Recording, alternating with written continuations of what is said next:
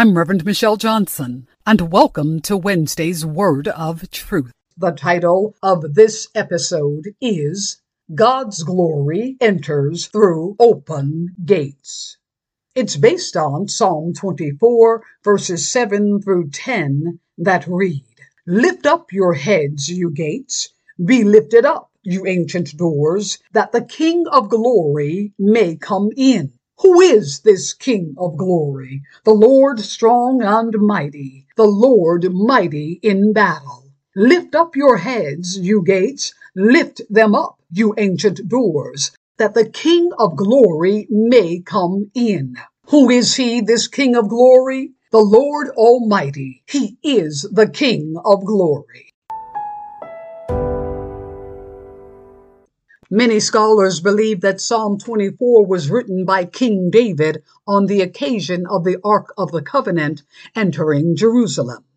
However, it is also strongly suggested that the writer was looking beyond the entrance of the Ark of the Covenant into Jerusalem. There is great support that the psalmist was looking toward Jesus' ascension back to heaven after his resurrection.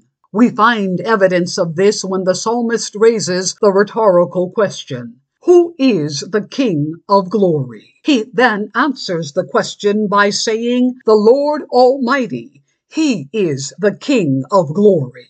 This presents a strong case that the King of glory, whom David sings about, is Jesus the Christ, the Son of the living God.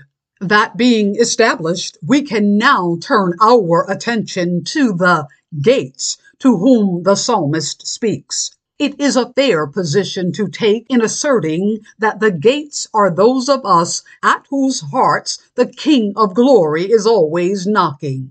The psalmist speaks to us whose heads are hung low by the cares of this life. He implores us to be lifted up. It is clear that the psalmist has been privileged to see a foretaste of glory divine. That vision gives him the courage to assure us that everything is going to be all right.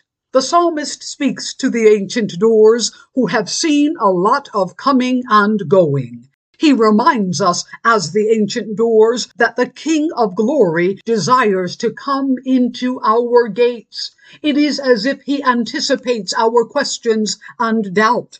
Therefore, he tells us about the King of glory, saying that he is strong and mighty, mighty in battle. The psalmist is so confident of how our lives will change when the King of glory comes in that he tells us not once, but twice, that the King of glory is the Lord Almighty. This pattern of repetition in ancient writing is played out such that whenever the psalmist implores us to lift up our heads, he always tells us why.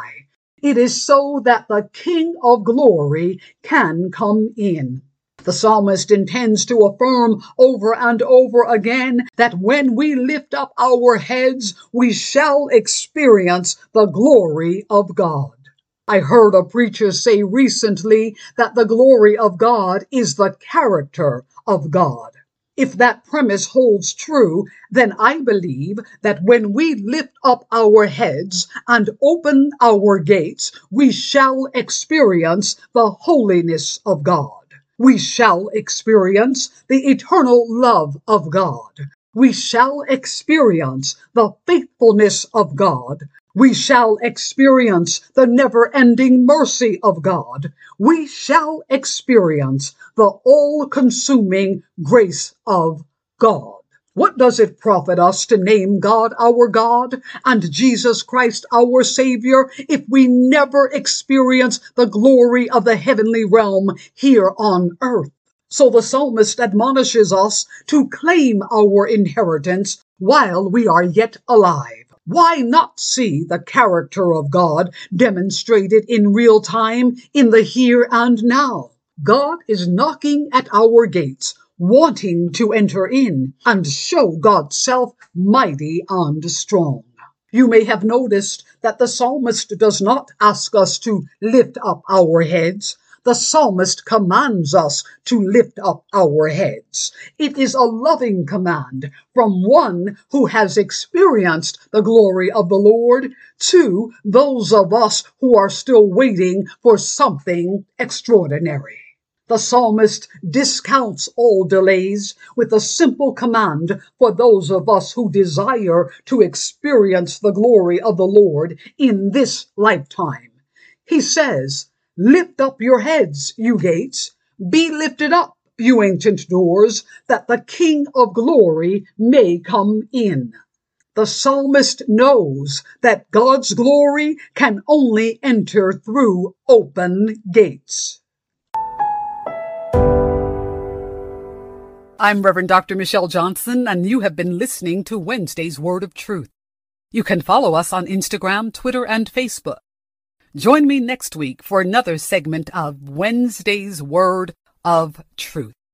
Thank you for listening.